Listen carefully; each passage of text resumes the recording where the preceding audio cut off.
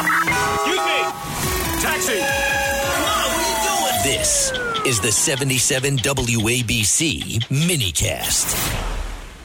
With us today is Steve Cates, otherwise known as Dr. Sky, a good friend, an astronomer, a looks through the heavens and gives us what's going on and the mysteries of the week. Steve Cates, what the heck is going on out there?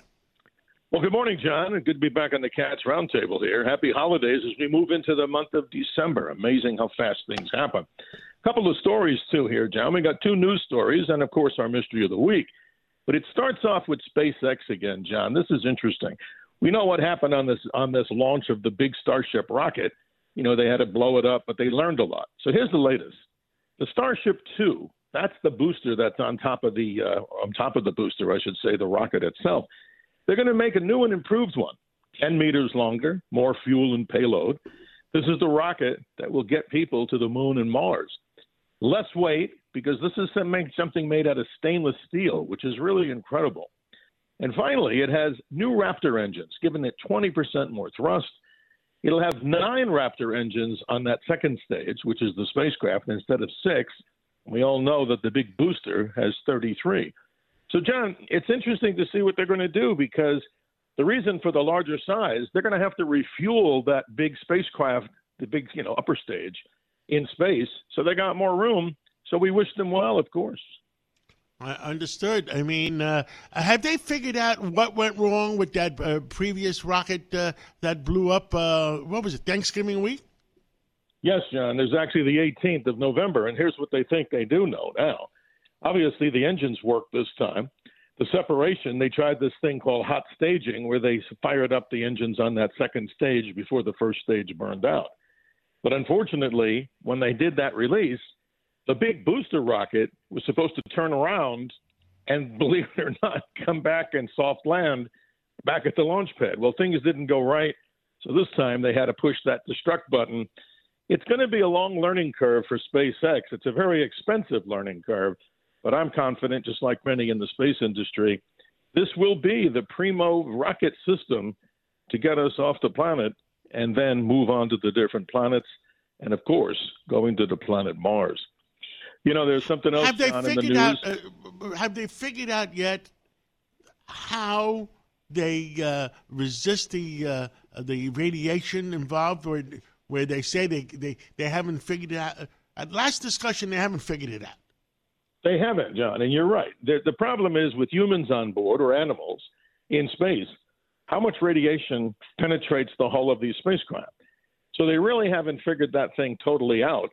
In the 1960s, when we went to the moon with Apollo, many people said, no, we could never have gone to the moon because they would have died going through the Van Allen belts. Well, that wasn't true. Those spacecraft had shielding. But they haven't really perfected this yet. And, of course, this is something that has a big concern for long-duration space missions because guess what?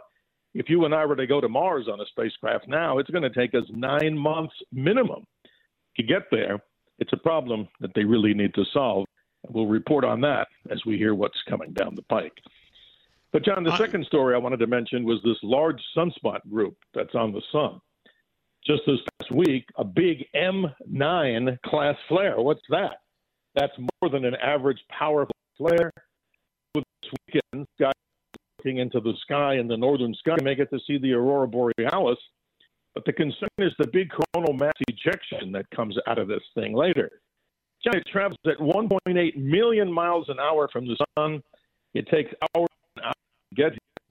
But what are we in right now? We're in the throes of the solar cycle 25, which, of course, may peak right around April. What's to say about that? Very interesting.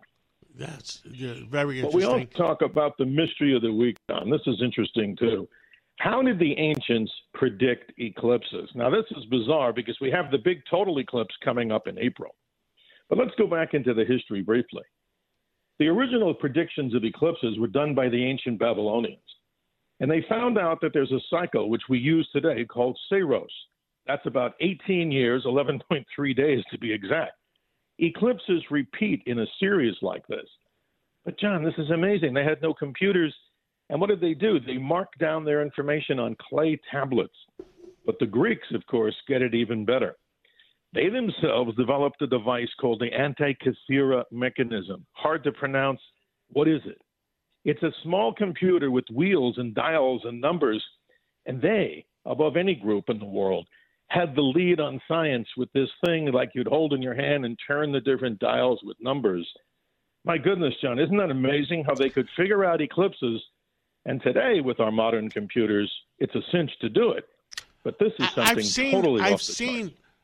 Dr. Steve, I've seen that it was brought to the museum in New York on loan, and it's amazing that it's 2,000 years old or whatever, or even older. How they did it? I mean, you would think that something like that, somebody had to help them. Somebody of more knowledge. I would imagine. Yeah, it's amazing, John. It's almost unbelievable because even then, they didn't have, they knew about the stars. They obviously knew about geometry, sacred geometry too. But you're so right. How the heck did they predict this? And they found this under the Mediterranean Sea, encased in all kinds of, debris over the course of thousands of years. But some astronomer actually did one of these. He actually reproduced one. And even he was looking at this going, this is just unearthly, otherworldly, that they've been able to figure out eclipses. Because nowadays, John, we have eclipses right down to the second. We know exactly where they're going to occur. Kudos to both the Babylonians and the ancient Greeks for trying to go out there and doing it successfully, going where no humans have ever gone before at that time to predict these amazing events. This is quite amazing. Well, Steve Kates, Dr. Sky, thank you very much. All Americans are looking forward to you, listening to you every Sunday morning to see what's up, what's up. Well, John, it's a high honor. Happy holidays. And always check us out at WABCRadio.com for the latest information on all these realms, including American exceptionalism at the Dr. Sky Experience. Happy holidays to you and your family, John.